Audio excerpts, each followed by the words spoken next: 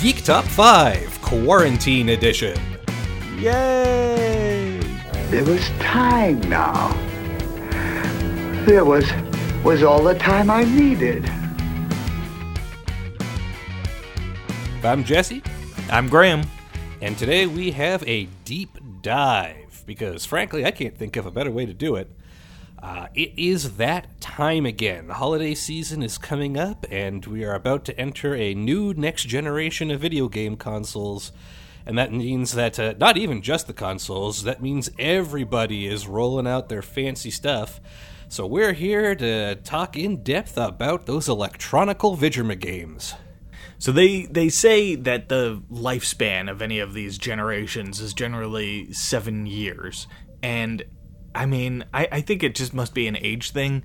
But when I was a kid, it felt like we had Super Nintendo forever before the N64 showed up. And then it was like we had the N64 forever before there was a GameCube. And since then, it just feels like I blink and there's a new system, and I'm still getting used to the old one. Yeah, I hate to tell you, but if anything, it was a little quicker back then when we were kids. I think it's just that we had a lot more time to sit and have fun on a Nintendo than we do these days.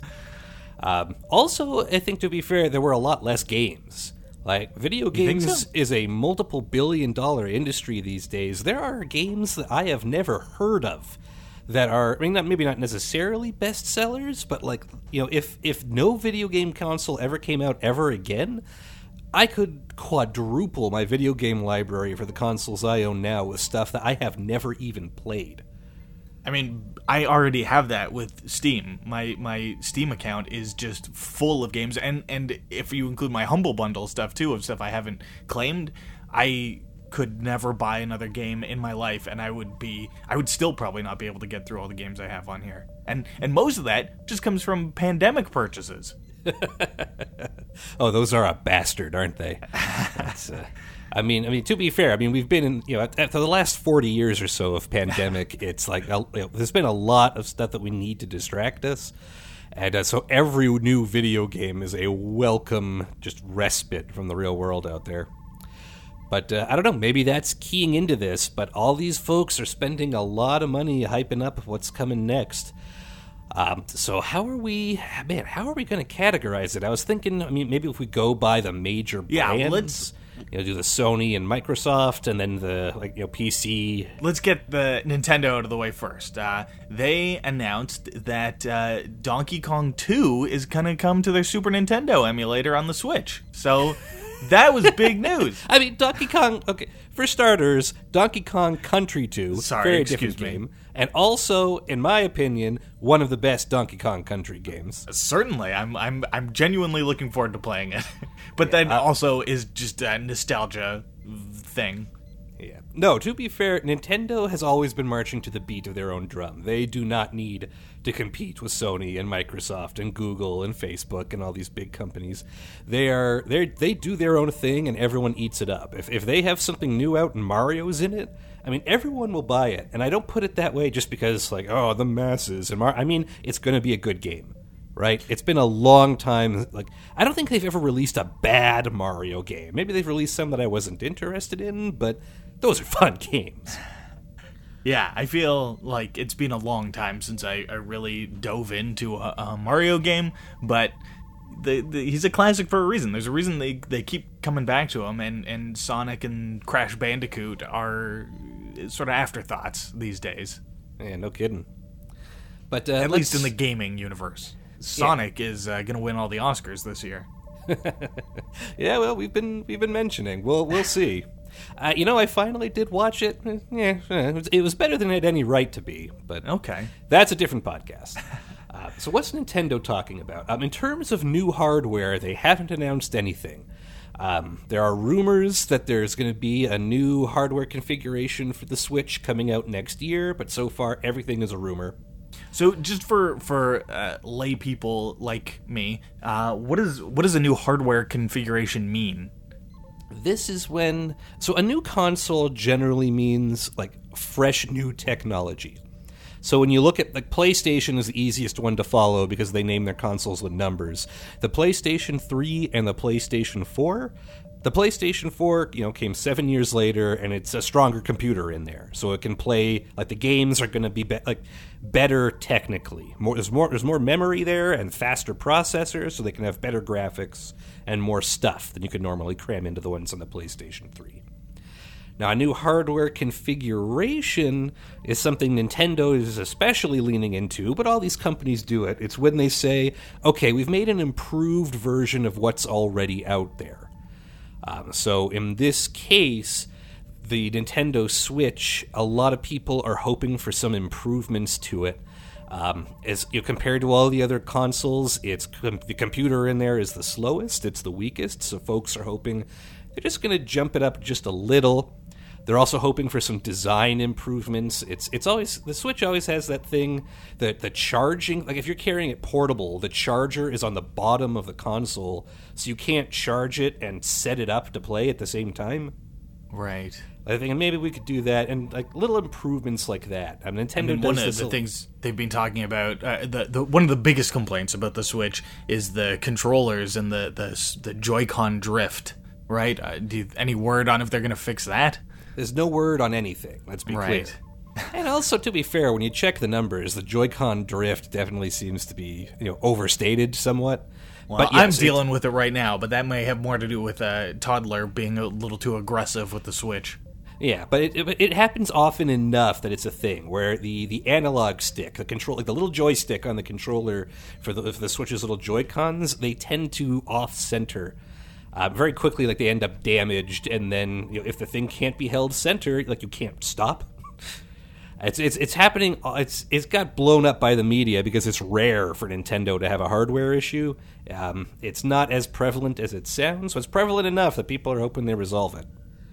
Okay, well, yeah, I'm one of them. Yeah, especially since replacement controllers are $100. Yeah, Nintendo's accessories are not cheap. That's another thing I'm hoping to get improved on the next Switch, is the Switch dock to connect it to the TV. I mean, I get it. It's a hardware solution to having 4-year-olds know how to do this. You just drop the Switch into this little house for the Switch, and then it connects to the TV, which is fine. But it's $100 for what's essentially like some cardboard and a glorified HDMI cable.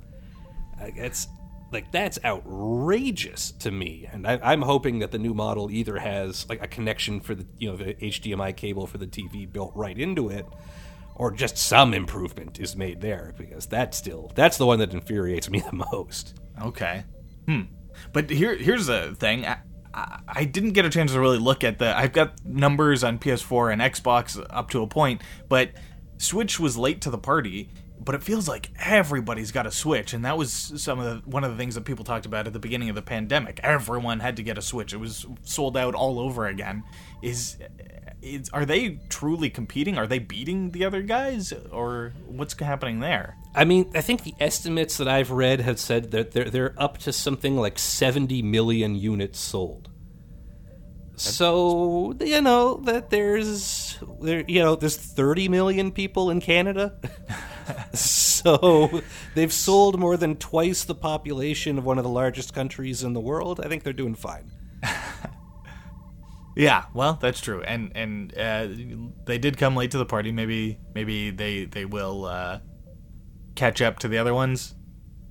Again, I mean, when you like, what's the total sales? I see. How do you define late to the party? Like, again, like the Switch isn't a competitor to a PlayStation or an Xbox. It's such a unique machine with its like half portable, half plugged in. Nintendo gave up competing with those folks a long time ago because they never have to. It's like they still make kind of half toys. Right. Which I guess is a nice segue into, speculation on the hardware. Like, we're just dreaming at this point. They haven't announced anything. But Nintendo has announced a bunch of new software over recent weeks. They released, some of the basic stuff. They released Super Mario 3D All-Stars, which is fun. This is a play off of Super Mario All-Stars for the Super Nintendo, which was a bunch of Mario games in one. That was one of my favorite games on the Super Nintendo. It was a nice little upgrade on the NES games, and I didn't have an NES, so this was a chance for me to really dive deep on those classics. And all that in one package, right? It's a good deal. Yeah. This is the same thing, but for some of their newer 3D games. For this combines Super Mario 64, Super Mario Sunshine, and Super Mario Galaxy, which were launch titles for the 64, the GameCube, and the Wii, respectively, all in one package, which is fun. That's come out recently, and that's going to sell a bunch, so people can try that. And aren't they doing a thing with it, like the Disney style, putting it back in the vault after a certain amount of time? They are, and nobody knows why. Well, let's circle back to that. Okay. But the other software announcements, they've relaunched the classic Super Mario All-Stars. You can buy it on the Switch, so hey, that's great. They've announced a new Hyrule Warriors game. So not quite a Zelda game, but a Breath of the Wild-themed Hyrule Warriors. Which the short version is the Warriors or Mushin series of games are a sort of an action hack-and-slash kind of game. And back in, when was this now? This was originally 2014. Nintendo came to them and said, hey, can we do this but with Zelda characters? We think that would be cool. And it was a huge hit, and it's been recently re-released in the definitive edition on the Switch in 2018. They're making a new one, and it's got a lot of people's attention because Legend of Zelda: Breath of the Wild, launch title for the Switch, still one of the highest ranking, the sort of most regarded video games of all time. The setting for that game is 100 years after a fantasy apocalypse, and a big part of it is figuring out what happened 100 years ago and how to save the world from it. This is going to be the game that tells the story of that apocalypse. Oh, cool. Yeah. So that's everybody is dying for Breath of the Wild 2, which is still going to be a ways off, but in the meantime, sort of a fun action-oriented hack-and-slash sequel, or prequel, rather. Correct me if I'm wrong, but it's not often that you get multiple Zelda games that really take place in the same continuity. No, very rare. But again, there's no reason not to lean into Breath of the Wild. It is so difficult to find someone who has I've never met someone who didn't love that game, and that includes critical reviews. It's a phenomenon. Now, we don't have access to it at the time of this recording, but by the time this episode hits the airwaves, the podcast waves, Nintendo will have released, they're saying, a 50-minute sort of video journal about this game. So check this out. This is called The Legend of Zelda Hyrule Warriors. Here we go. Hyrule Warriors Age of Calamity. It's a cool title. And that's going to come out in November. The other thing of note that Nintendo has announced is they're leaning further into their toy market. They released, starting next year, they're going to be releasing their Mario Kart Live home circuit toys, which I know, Graham, you're super cynical about, and I'm incredibly jazzed about, and I'm sure the truth of the situation will be somewhere in the middle, but holy crap, I love this. This is where, essentially, you're going to buy... Mario Kart. Do I have to explain Mario Kart to anybody on this podcast? It's a racing game with Mario characters. There you go. Yeah, it's a beloved party racing game.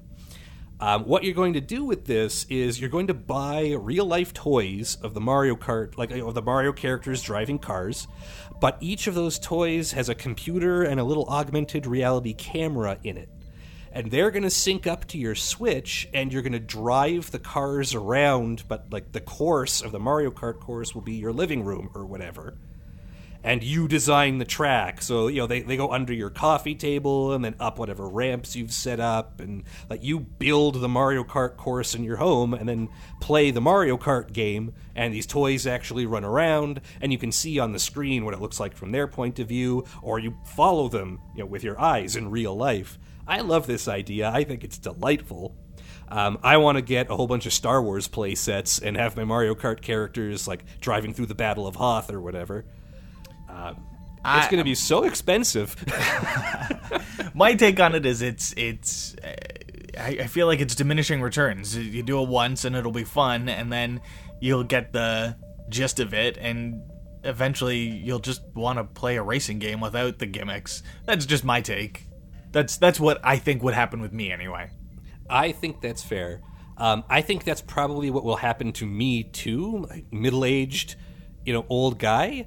But oh my god, if I had this when I want to play this with your kid is what I'm getting at. Well, the other thing is I think anyway, you're going to need a decent amount of space for it to be worthwhile. Like, I could see doing it in like, your mom's basement would be an ideal place to do it. I don't have that kind of space. I don't think you've got that kind of space to really let these things rip. I don't know. I've been to your place. I mean, you don't let me out of the basement much, and Geek Top 5 audience, feel free to interpret that as you will. But I've been there. I think there's plenty of room. From the foot of the stairs, down into the rec room, maybe into the garage. Like, the cars can go up and down stairs? Well, if you build a ramp. Ugh. Ain't nobody got time for that. That's all I want to do with my time. Neither here nor there. Anyway, that's pretty much everything that's on the radar for Nintendo. It definitely doesn't hit. It's not causing a blip on the airwaves that the other consoles are, but as usual, they're doing their own thing. So, it's based on precedent, pretty sure it's going to work out for them.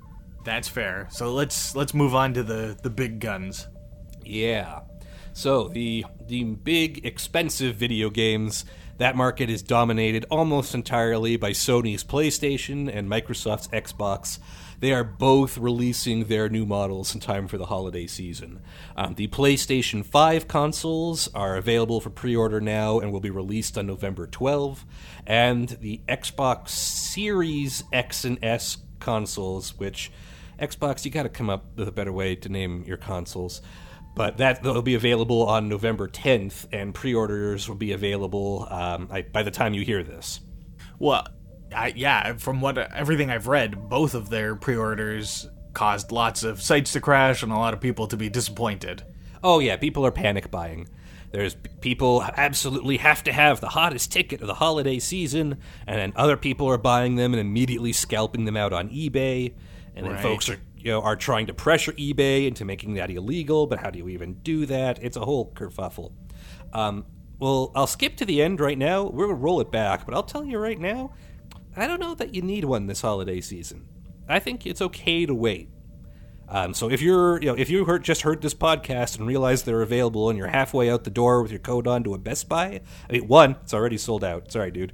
Two, I think you're going to be okay, and we can discuss why. Let's start with the Sonys, because I think they're the easiest to explain. The PlayStation 5 is coming in two slightly different kits, the PlayStation 5 and the PlayStation 5 Digital Edition. The PS5 is selling for $500 US, so that's going to be about $660 in Goosebucks. The Digital Edition is going to be $100 cheaper. The only difference between the two, so we can get this out of the way, is the Digital Edition does not come with a disc drive. Which seems to be the wave of the future. Right? I've been thinking about it. I don't own a single video game disc for my PlayStation 4. I have bought all those games online and downloaded them to the PlayStation's hard drive. And it saved me a ton of time and effort. And admittedly, some days if I'm already on the couch, I don't want to get up and go over to the disc drive because I'm big and old and lazy. I really never thought it would come to that, but I find more and more frequently I'm like, do I want to put a DVD in or just see what's on Netflix? Do I want to put a new game in or just see what I've already got installed? Yeah, life can be exhausting, man, especially these days. Now, on the other hand, video games are an expensive hobby, and for a long time, folks have been able to subsidize that somewhat by buying and reselling games. Buy the new Fallout or whatever for $40, play it for a couple of months, and then sell it back to GameStop for, well, let's be honest, for $5. But at least you get some of that money back. And similarly, you could try to buy used, although GameStop, again, let's call them out, is terrible about that. Like, as far as pawn shops go, $10 off. At best. Yeah, they will buy your game for quarters, and they will sell it for $100. But they're seeing the writing on the wall now, because folks are going to be buying consoles that don't trade in games that they can sell. So long, brick-and-mortar video game pawn shops. It's a little disappointing, at least so far. The digital editions don't seem to be any cheaper than the store editions, like the hard copies.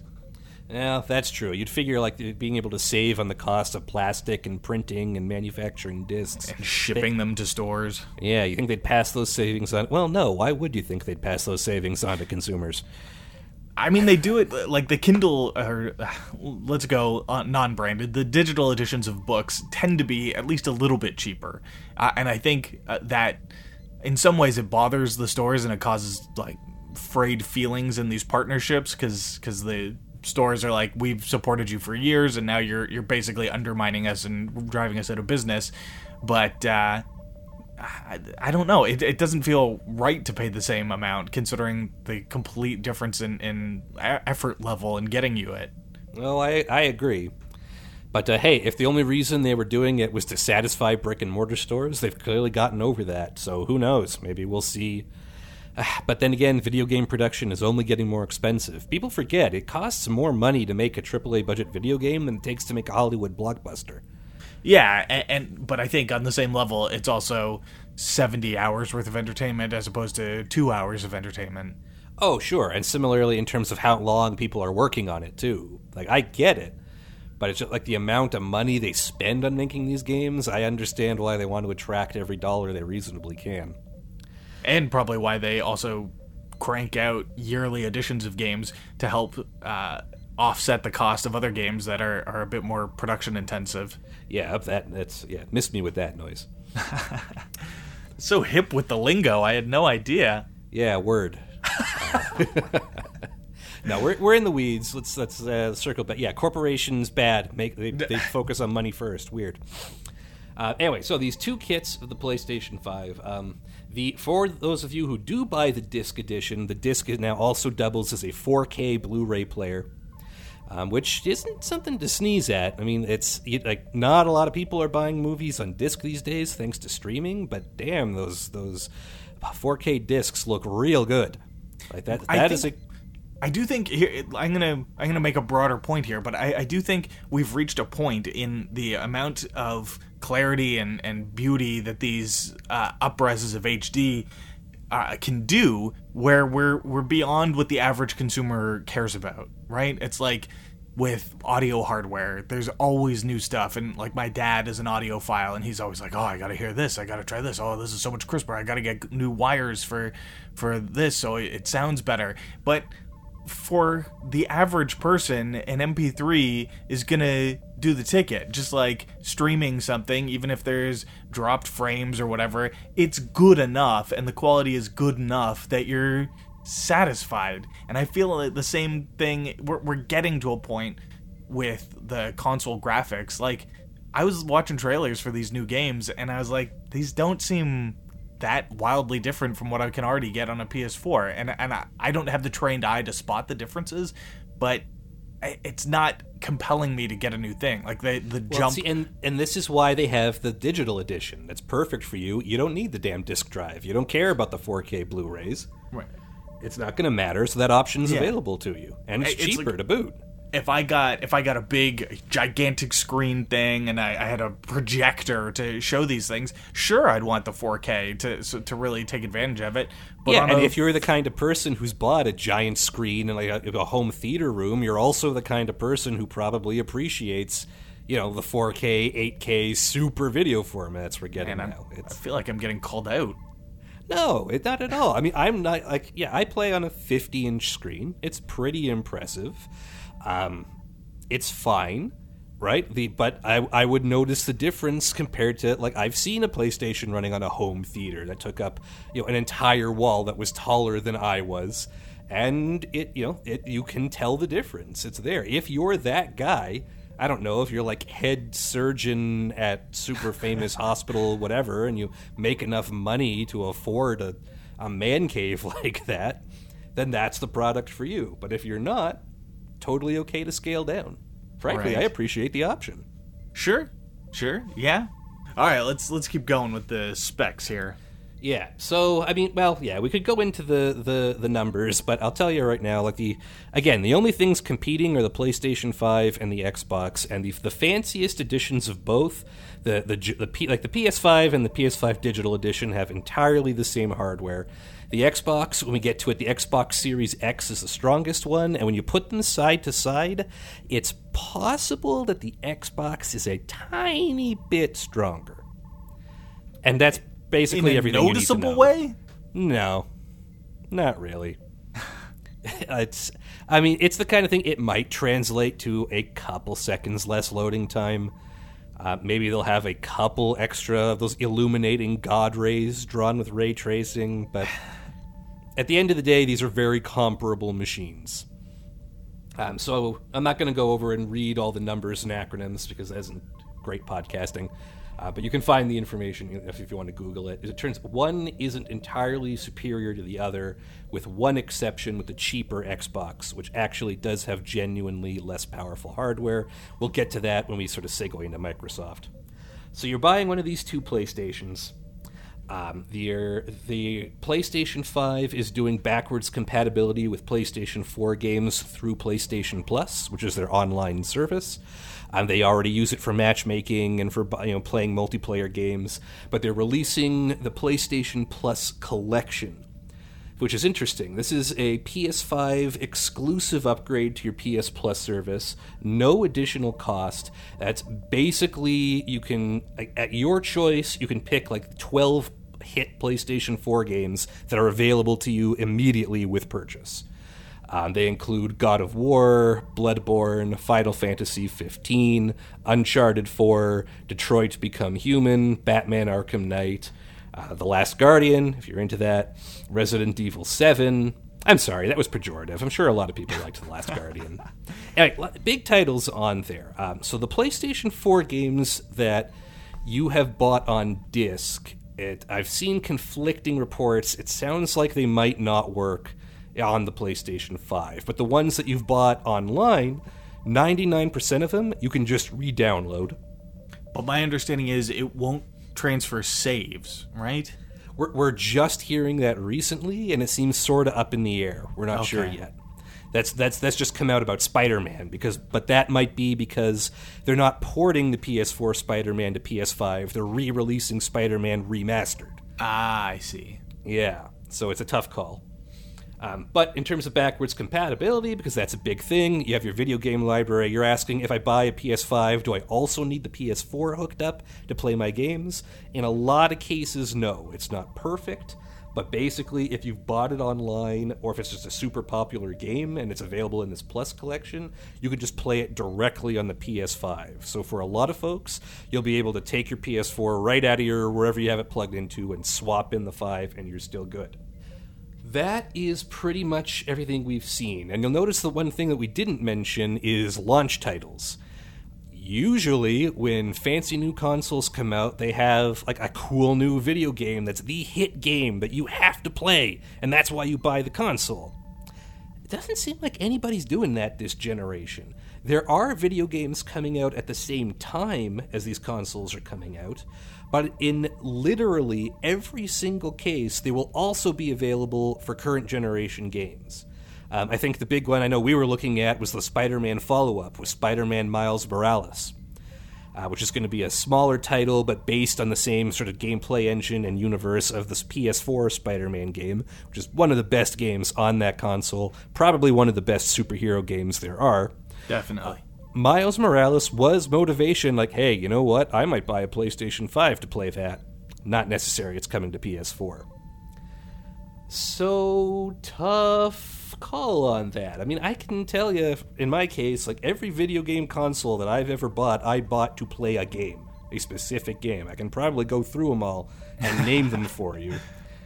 And this is one of the major reasons why I'm saying I think you can wait, is not only is there there's no killer app to sell these things, and this goes for Microsoft too, and we'll get to that, but certainly for PlayStation, not only is there no killer app to sell them, but anything that's coming out, and it looks like anything that's coming out for a little while, is going to cross both generations. So until we see something that really, maxes out what the PlayStation can do, that's something that can't happen in our current generation, that's something you need that one for, I don't think there's any fear of missing out. So I guess if you've skipped a generation, or you have a PS4 but you haven't bought a game in a while and it's just sort of sitting there collecting dust, maybe getting the PS5 with this option to get the 12 PS4 games is something that's enticing. Yeah, and it just comes with it. It's like, you have your PS5? Here, come download these awesome PS4 games. You'll really like them. And I can't remember the last time that a console launched with games included, right? Like, yeah, that's a good point. I mean, it's because they used to have to like physically box them in. But yeah, in this case, it's just free access. Just download and here you go. So you're going to buy this, if this console is all you can afford, if it's all you get for Christmas, just a little bit of download time, and you can have like 12 games on it from the go, and good ones too. It's hard to turn down. so the PlayStation Plus, that's the thing that you subscribe to that lets you play with other people online, and it gives you a couple of free games a month. PlayStation Now is the more like Netflix version, right? That's where you can pick different games to download and just play, or not download, stream and play. Sorta. And it has a Okay. ways to, it's not considered a big selling point of the system. You'll notice it hasn't been included much in their in their marketing. Right, like this PlayStation Plus aspect with the 12 games seems to be a bigger what they're talking about more with the Yeah. PS5 anyway. And it's definitely a more traditional way to play video games, which is interesting, right? Like they're taking the sort of the road more well traveled. Like Right. this is going to be a console. It's going to be more powerful than the last one. It's going to play your favorite games, and a lot of your cool new games are going to look even better and cooler on it. And that's what they're selling. And that's, you know what? You know exactly what you're getting. So that's a safe bet. I can see why they'd go with that. And now maybe that's a good segue into Microsoft. Yeah, let's do it. Yeah, Microsoft is not playing it safe. They're trying a bunch of new stuff, which is very interesting. Well, that's like, to put it into terms that I understand, it's like back in the day with Marvel Comics, with a low-selling title, they'd let people be a little more creative with it, let them to spread their wings. And that's how we got the Chris Claremont X-Men series, and how we got the Frank Miller Daredevil. Just creative types giving free rein to resuscitate a book. This seems like the same sort of thing. The Xbox has kind of been losing the console war this generation, and now it's given them license to be a little more creative and daring. Yeah, maybe just someone in a boardroom said, okay, what we're doing now isn't working, or Sony's doing it better. How do we change it up? And this is what they've come up with. So what we've got, let's start with the hardware again. Like the PlayStation, there's two configurations for this. The big one is the Xbox Series X. Same price, $500 in US. And then, whereas the PlayStation had the digital edition, that was the exact same thing without the disc, Microsoft is actually selling a version of this console where the technology in it is actually weaker. However, they're selling it for $300 US, which is $100 cheaper than the PlayStation 5 digital edition.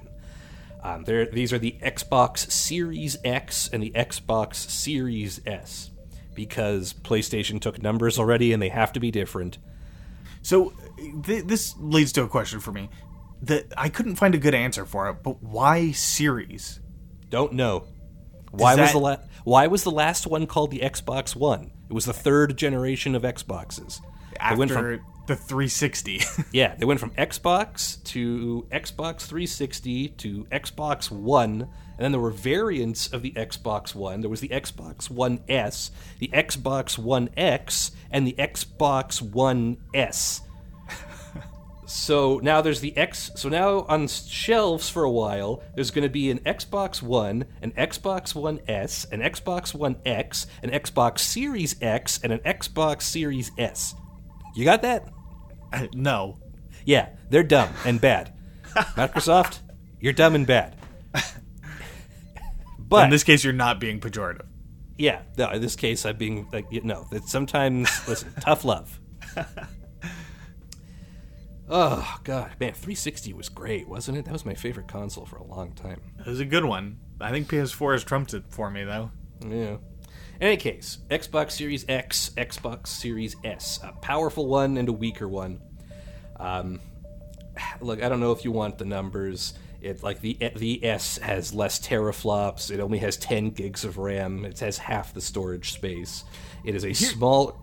Here's my question, I guess, and the thing that I think will matter most to the layperson. At a certain point, are we gonna reach a point, like, say, in year 7 of this generation? Is the Series S not going to be able to play the newest games? It will play the newest games, but the load times will be longer and the graphics won't be as good. That's it. Okay. That's all it comes down to, is that it's, this one will try to upscale games to 4K and run it as smooth as it can, whereas the Xbox, the Series X, I don't know, how do you shorten these? Do you say Xbox SX? Like, that's no good, because the Xbox Series X, I don't know. The high X... While we're talking about the Xboxes in this case, let's just say X or S. Okay, the X will run games at 4K at 120 frames per second. It'll be amazing. The S will run them at less frames per second, which means the animations don't look as smooth, and you'll have to sit and wait in loading times a little bit more. That'll be the big takeaway for folks. Okay. Now, so that's a different approach in terms of, like, whereas PlayStation has basically one computer and that's how it's going to run, Xbox is giving you a high-end and a low-end option. So let's face it, this is an expensive hobby. Spending $300 US instead of $500 US, that can make a little big difference, especially if you want to buy games or other stuff with it. Yeah, definitely. That big price gap would factor in for me. Absolutely. Now, in terms of what they're doing with their games, there are two big things that are happening here. The first one is, let's talk about Xbox Game Pass. This is a service that already exists that's getting a huge sort of enhancement and relaunch with the new X and S. Xbox Game Pass, put simply, is Netflix for video games. Instead of going to this, instead of buying a game for $80 and playing it, you pay, I think it's $15 a month, and there's a rotating series of games available. And like Netflix, what's available has been kind of spotty, and you have to deal with those issues of sort of streaming things. Like sometimes you get buffering, that kind of jazz. But it's like, when you think about how movies have changed because of Netflix, they were on the track to change video games the same way.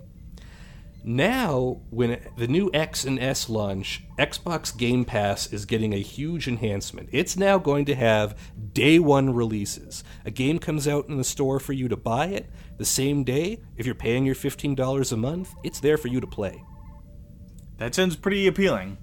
And the Xbox Game Pass is, like, they're taking the Xbox name and they're taking it off of the console. The Series X and the Series S are a Microsoft Xbox product that will play Xbox games and connect to Xbox service, but Xbox itself, they're now considering it as like a cloud hub, like Netflix. And like Netflix, you can get to it from other devices. Xbox Game Pass is also available on PC. If you have a cool gaming computer and you subscribe to this service, you can play the cool new Xbox games on your computer. Or you can stream it to an Android device. Like, they'll play all the crunching, like all the computer is happening on the cloud somewhere, and the results are screened onto your I don't know, your Pixel. I mean, I don't know much about Android phones, but and I've seen these videos where people have been experimenting with this already, where they take a wireless Xbox controller and clip their phone to it to be the screen, and as long as you got a good internet connection, you're playing the newest games on your phone, which you already own, and the controller, which you can pick up. Essentially, they've created what I'm getting at is they've created a service where Xbox isn't the console anymore, and you don't need the console.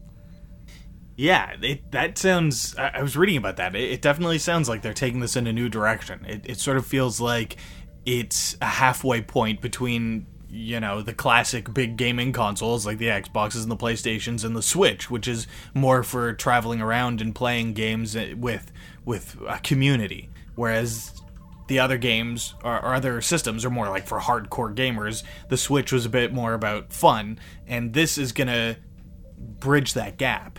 It's video game Netflix.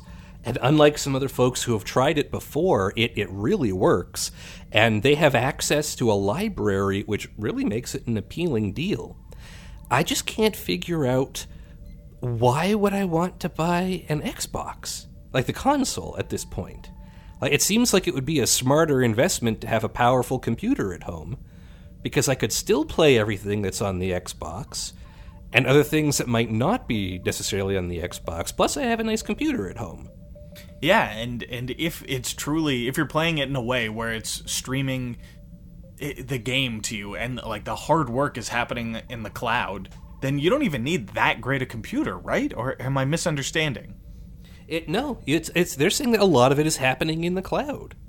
So, yeah, I can't figure out, like, I mean, I guess I can. I can say, if you went to that boardroom and said, okay, guys, like, newsflash, we're not selling any hardware at all, that'd be a hard sell. But what they're doing is they're selling, I guess, an access point to this service. And I expect that this might be the last generation of Xbox consoles. I expect that they're going to sell these, and they are going to pour resources into Game Pass and say, yeah, you're streaming games now, right? You know, there's no more Blockbuster.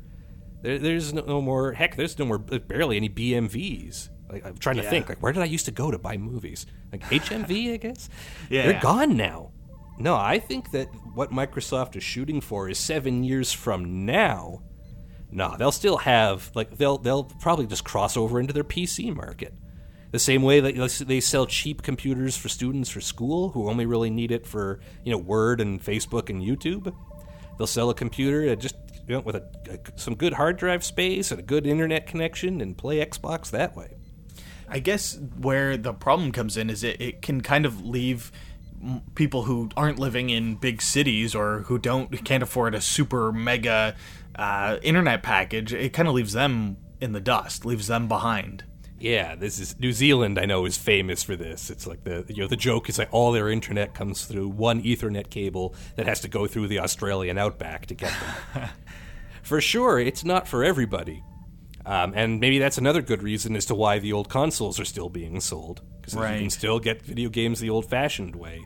But, like, holy cow, does that sound like the future? And I don't know. I don't know if it's going to work. I have no idea. It's such a different thing. It's such a departure from the way we've been playing video games for the last 30 years in the home console market. It is a grand experiment, and you know what? Microsoft has the money to try it, so that makes sense. It'll be interesting. I think with Netflix, one of the things that set it apart, especially in the early days of these streaming services, was that I guess they had some sort of amazing compression algorithm, because it rarely felt like there was lag when you started watching something. At this point, when I'm at home, I just press anything on Netflix and it starts going lickety-split. There's no problem, there's no buffering, it's just ready to go. Whereas some other streaming services, still there's buffering, or, you know, it's better if you just download the whole thing before you start watching it. Netflix has found some way to get past that. And if Xbox can do something similar on a much grander scale, because, you know, a video game, that's a lot more information to send than just a movie.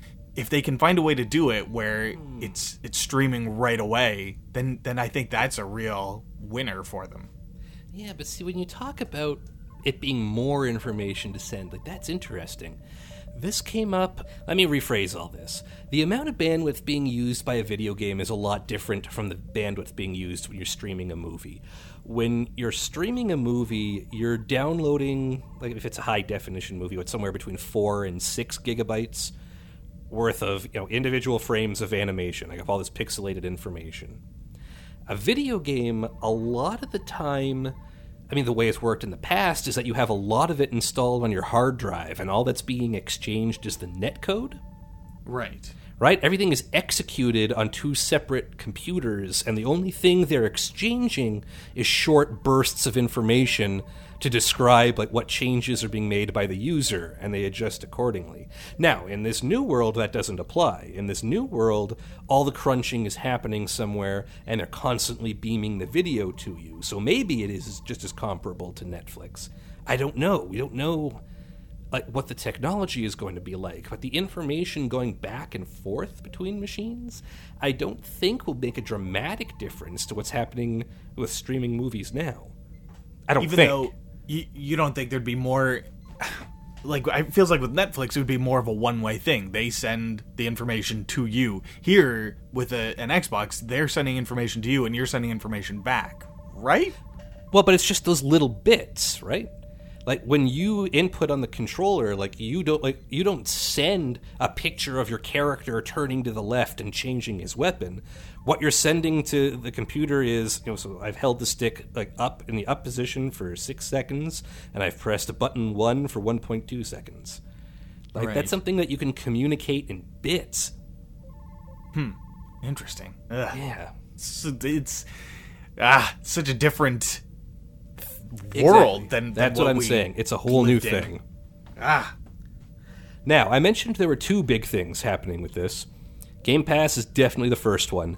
The second one, at the time of this recording, happened just, 2 days ago, and came out of nowhere, where Microsoft spent $7.5 billion, that's $7,500 million, which, okay, to acquire ZeniMax, which is the company that owns famed video game developer publisher Bethesda, which scoops up from Microsoft exclusively a bunch of famous video game intellectual properties. So you remember how I was saying that the video game, the library for online services haven't always been great?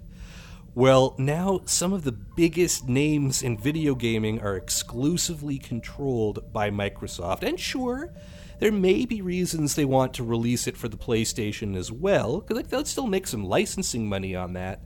But holy cow, if the new Elder Scrolls game, the new Skyrim, comes out and the only place to play it is on Xbox Game Pass, I mean, you remember when everybody suddenly signed up for HBO to watch Game of Thrones?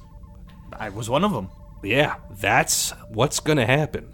With this deal, a single company, so Microsoft is going to completely own Minecraft, Doom, Forza, Gears of War, Halo, Fallout, the Elder Scrolls, so Skyrim, Morrowind, Oblivion, Battletoads, Killer Instinct, Fable, Forza, Dishonored, Psychonauts, Age of Empires, Wolfenstein, Perfect Dark, on and on and on. So many of these big names in video gaming. And Microsoft can absolutely say, yeah, we're not going to release any of those for PlayStation anymore if we don't want to. Okay, that's fair. But a lot of those games they already had for the Xbox One, a lot of those franchises you mentioned, and it didn't really help them, right? Well, Well, the they Xbox, didn't have them exclusively. not right? Gears. Gears and Halo, sure. And those are big games. They But are, game- but the Xbox One sold something like half as many units as the PS4. Right. So now imagine you couldn't ever get them on PlayStation. Only place to get them was on Xbox. Okay, Right? well, I games was a like- big Halo guy back on the 360 and prior, right? It started on the original Xbox. That was a thing that sold consoles for me. Didn't Yeah. sell me an Xbox One.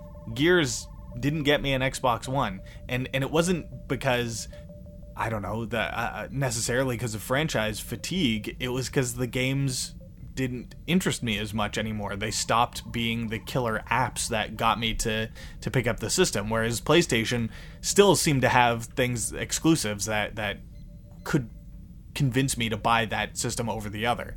Absolutely. Is that going to happen here? I think that's a perfectly, objectively, we can say that PlayStation this generation had the raddest exclusives. God of War, Spider-Man, more recently, games like Ghost of Tsushima are all award-winning works of art level video. The Last of Us was a PlayStation exclusive. Right. Xbox hasn't been doing so well in exclusives. So did they go and make their own? No, they bought Bethesda. Yeah, but they also Skyrim, bought Bethesda Rare, right? has released Skyrim on every device known to man. I'm sure there are microwaves out there that you can play Skyrim on at this point. Everyone loves Skyrim. Skyrim has sold... I don't think the sales numbers are even out there. I was Googling it earlier. It's hard to track. if that game that took over the world of gaming was only available on this one place, like, that's what they're shooting for. I mean, that's what we speculate that they're shooting for anyway. But yeah, I hear you, and but Rare was its own thing, and Microsoft bought them, right? Perfect Dark. When was the last time there was a Perfect Dark game? They don't seem to do anything with a lot of these properties they have, and the ones they do have exclusives with, they haven't executed very well with them. So and that's a concern, right? A lot of folks are saying, like, they don't want these IPs to be under the control of Microsoft. As fan of the game, I get that. I really wanted to keep playing Doom on my PlayStation. I've got the last two, like, since the relaunch in 2016, I got both of them on PS4. They're some of my favorite games. I'd love to see what it would have looked like on PS5. I mean, we don't know for sure that you won't be able to see what it's like on PS5. I guess I wonder how much the sales will dictate that. Like, if the PS5 really substantially outsells the Series X or whatever, then maybe they won't make it exclusive. Maybe they'll be like, we need to shore up our sales here, so we've got to put this Doom game out on them just so we can get our $80. Absolutely. If nobody signs up to Game Pass and no one's buying these consoles, like, they'll desperately need to drive up sales. They'll release it for everything again. But they have that option now, is the thing. They have that controlling interest. So that's the other big bit of Microsoft news. Yeah, it's to me, it just makes me concerned that they're gonna those franchises are gonna be driven into the ground like some of their other franchises. But then again, there's always new franchises, always new companies that seem to pop out new stuff that gets you to buy a console. So I don't know. It's a tough one. It's very existential. We don't, and that's it. Like, the stuff, like, the direction they're going in is so new, we have no idea. If I was in charge of their gaming division, I wouldn't be able to sleep.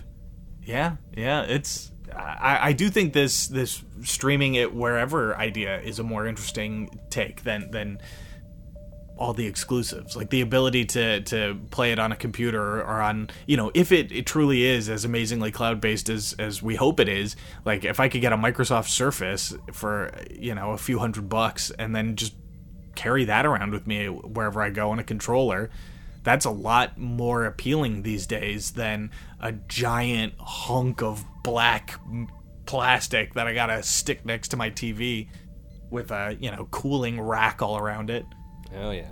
And that's something we haven't touched on, but maybe we should just jump into that for a bit. In all cases, these consoles are huge this time around.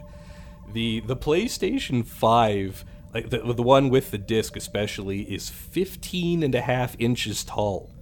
It's like, these machines are giant computers now. Like, compared to your old Nintendo, especially compared to Nintendo, who makes their hardware tiny, these are giant, monstrous computers.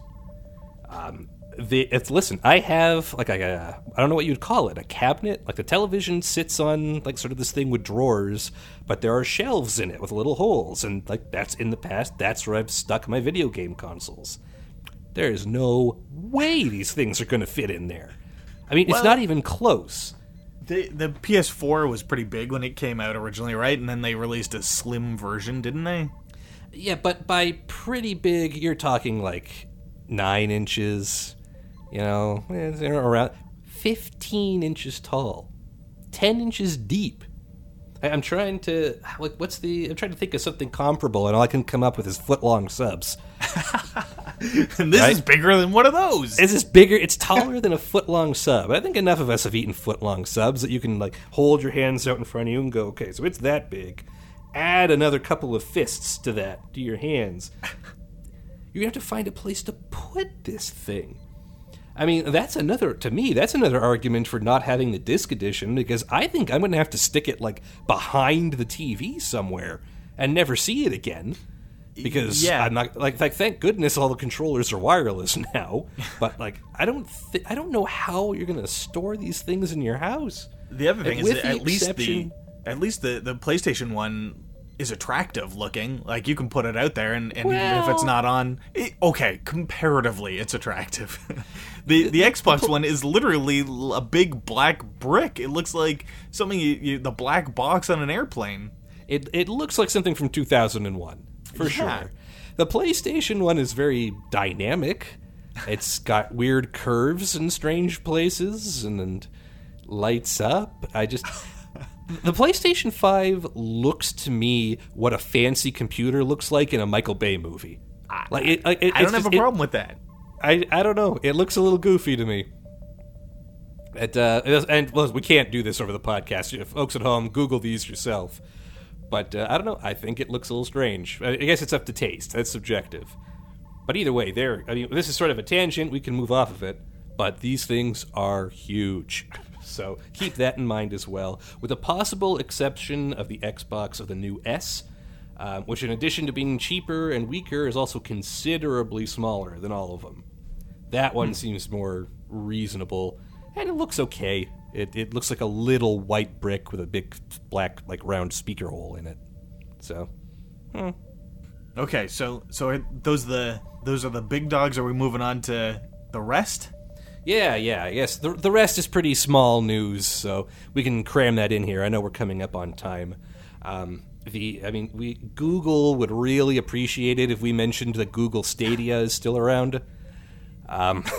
So what is that? Like that I feel like I remember hearing about it and then it disappearing. I learned a bit about it doing research for this, but can you give us the Cole's notes on this? Yeah, everything we talked about Xbox Game Pass, Google Stadia is Google trying to do the same thing but poorly. With performance issues and a terrible, like, almost empty video game library and a bunch of features that they promised that never appeared. And it isn't seems there like something where it's like you get a subscription, but you also have to buy games? It's something like that. They tried to sell their own controller, and nobody bought it. It was just a crappier Xbox controller. It's like they took an Xbox controller, and to make it different from the Xbox controller, they took everything good about the controller away. They made it less ergonomic and made the buttons lower quality, and said, it's different, so it's not copyright infringement. I think we can stop there. Like, everything Xbox Game Pass is doing is going to kick Google Stadia, like, right in the balls. We think. I mean, it's also still up in the air. It's like, based on what... Oh, sure. They're telling us. They could surprise us. That's true. But, Google Stadia has actually been around for a while, and the general takeaway of it, like, the most complimentary things people have said about it is that it's very promising technology for a product that Google could maybe release later. So it feels like a beta. Yeah, like it's a test. But it's a test that they're charging you for and that they want to compete with the big dogs for, so... So does that leave the Steam machines as the last thing to talk about, or is there anything else? Well, in terms of PC, I don't know if they're still making Steam machines, frankly. They are. They've taken them off the store page, but you can still search for them and you'll find them. Well, that's hilarious. You said that with such venom. I still can't find a single person who can explain to me the appeal of a Steam machine. Graham, it sounds like you've done a little bit of research. Can you explain what a Steam machine is and why you'd buy one? Well, I wouldn't buy one, but my understanding is it's sort of just supposed to be finding a middle ground between getting a new computer and getting a new console. There's a bunch of different versions, and you can customize it like a PC, but it's more of a console, and it'll play Steam games, and Steam is far and away the biggest video game store on the internet, if not... In the world. Yeah, basically every computer game that's come out, with a couple of exceptions for some recent competitors, can be delivered digitally to a computer through the Steam interface. So apparently the Valve, the people that make Steam, were not thrilled with some of the things that were happening with Windows and the other operating systems that they put Steam out on, and so they thought, let's make these machines with our own operating system that'll do exactly what we want to do, and we'll put it on our Steam homepage and they'll sell like hotcakes, and it didn't quite pan out that way. Yeah, people realized that it was the same thing as buying a computer, except that it was a crappier computer. So, look, that was it. Yeah. Well, look, if that's the worst thing you can say about Steam, that's pretty good. They've had a pretty good run. They've had a phenomenal run. They have a monopoly over the PC gaming market, and nobody minds because they've been handling it really fairly. And it's crazy that they're the people that made Half-Life, right? And these Oh yeah, they used to make video games. and now they're just a store. It's such a weird transition. They found it like that they don't have to have any development time, and they just they became a middleman, and they're packing it away. It's working out really well for them. Yeah. I think Epic Games Store was the most recent competitor. And EA tried their own EA Origin, and I think that went defunct recently, or they're trying to rebrand it. We'll see. Does GOG factor in? Not in terms of sales numbers. What's that? Like, how is it as far as a competitor? Like Good Old Games?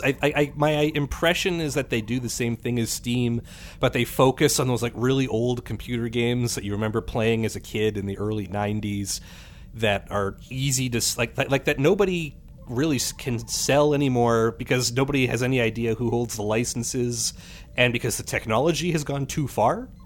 Right. Like a lot of those old games, the frame rate, like how fast the game ran, was based on the clock speed of your computer, which seemed reasonable at the time. Well, computers are so much faster these days. If you booted one of these games up, like you'd press start and then the game would be over because you would have died already. Good Old Games, besides selling games that aren't the newest stuff and trying to resell you your childhood, they also provide like the software architecture necessary to like adapt the game, essentially running it to emulate it on a modern system. I think now they've branched into more modern stuff as well, but that it feels like just stick to your niche, right? Like stick to what you were good at. Yeah, they have that possibility, but they do not hold the market share for it. Right.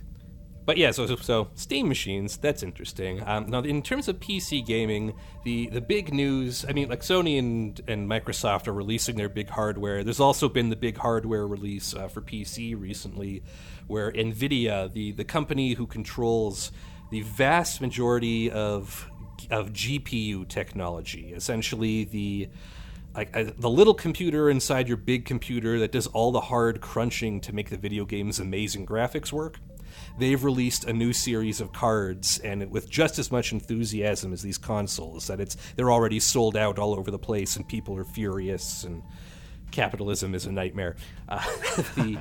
But yeah, these are the NVIDIA GeForce RTX has released their 30 series graphics cards. It's the 3080, the 3090, and shortly after you hear this, I think in October, it'll be the 3070. Which are just names to denote like the three different configurations of these cards. The 3080 is the one that's out. It's their latest video card. It's priced at $700, and on its own, like just as a graphics card, it's about as powerful a computer as these big consoles are. The 3090 is their premier, like, you're a real, like, this is, like, if they were selling stereo equipment to your dad, this would be what it was. This is for hardcore computer people. This is a $1,500 US graphics card for your computer. That's absurd. It has 10,000 cores, 24 gigs of RAM. It's insane. Like, there will be no video game in the world you can't run at 8K at max frame per second with this. I think I had computers that weren't that powerful. Oh, absolutely. Yeah, no, I had whole computers that didn't gigabyte wasn't a word. And then shortly, in October, they're releasing a cheaper $500. That's the 3070, which is still pretty good, but that's like if you want, like, if you're a reasonable person and don't want to spend that much money on a PC, you can grab those. PC gaming compared to consoles is considered the high-end option. When you are playing video games and you are a propeller head, you're a real techie kind of guy, and you want the best graphics and the smoothest performance and the most immersive experience, you buy a video game on a computer, and you buy way more expensive components. I'm sitting here, I'm recording this on essentially you would call a gaming PC. Dave Ansel, a friend of the show, occasional guest, helped me put this together, including a bunch of peripherals for it, like a new monitor and a mouse and keyboard. We spent about $6,000 Canadian. Wow. Building this, and that includes everything, cables and speakers and all that jazz. But like, this is a pretty high-end rig. So $6,000 for a supercharged computer versus, $299 US for the Xbox S. You can see the difference. Like, you expect a difference, and yeah, you can tell. Like, oh my gosh, does Control look amazing on this computer? And I know Star Wars Squadrons is coming soon. I'm going to take a look at the PC version. I'm going to hook it up to my VR helmet. Like, that is... I can't wait for that. Oh, right? Yeah, as soon as pandemic is over, you come on over and give it a try. But, so... there is definitely an audience for giant PC gaming. It's not the audience like where mom is going to Toys R Us to pick up the hot holiday item of the year. I don't think it's a direct competition, but I mean, these graphics cards are a big deal, and they sold out in seconds. And there are a few being resold for the cost of if you wanted to buy your Alaska computer from Russia. That kind of thing. So in terms of what's coming, we're doing this like the deep dive into what's coming up next in video game news. What it is for PC gamers is the next step. The next evolution is here if you can afford it. And if you want to play the next Forza at supercharged, you can do that. And to be fair, I mean, as much as we talk about Xbox and Xbox Game Pass, I mean, a lot of these games also come out for Windows. That's also Microsoft. So, like the new Halo game, which was supposed to launch with the Xbox, we talked about in an earlier episode, and it got delayed. It's going to come out for Xbox, it's going to come out for Xbox Game Pass, but it's also going to be a PC version. And if you buy one of these insane cards and get it on PC, like the graphics options built in, it's going to look phenomenal. But hey, that's up to you. Well, yeah. So I think that's got to be the whole take now, right? Like, we've covered everything. I think that's it. So consider this Geek Top 5's unofficial holiday buying guide. But also, if you're like us, where things have gotten a little bit confused and you're not sure what's going on, I think we've given a good overview and the detail you need to figure out what's going on next. And as big video gamers, I mean, well, don't let me put words in your mouth, you tell me, but in my case, I'm excited, but I'm cautious. I'm not running out and buying one of these new video cards, and I don't see any reason yet to run out and buy one of these fancy new consoles. I'll see what comes out on them, but it's probably going to have to wait and see until there's a cool new game or some kind of cool new experience to make me want to jump on board. How about you? Yeah, it's been a while since I got a system the day it was released. And this isn't going to do it. Nothing here is compelling me to get it. There's still so much I can play on the PlayStation, and as discussed, I've got so much stuff in my Steam library that I don't really need to drop $500 or $300 on a new system just yet. And there certainly isn't anything out there compelling me to do it. Honestly, the saddest thing is what might get me to upgrade is an NHL game. Listen, if that's your jam, then go for it. I mean, I know in my case, like I would really like to play a new Halo, but with all the options available to me, I don't know what I would do to do it. But yeah, I think the key is on the games. As fancy as the hardware is going to be, it's going to be up to the video game developers for this generation. Like, we'll see in 2021 what they can do with these new toys. And we'll have to see if they do make something that makes me think I want to upgrade. But for now, Geek Top 5's official recommendation is wait. There we go.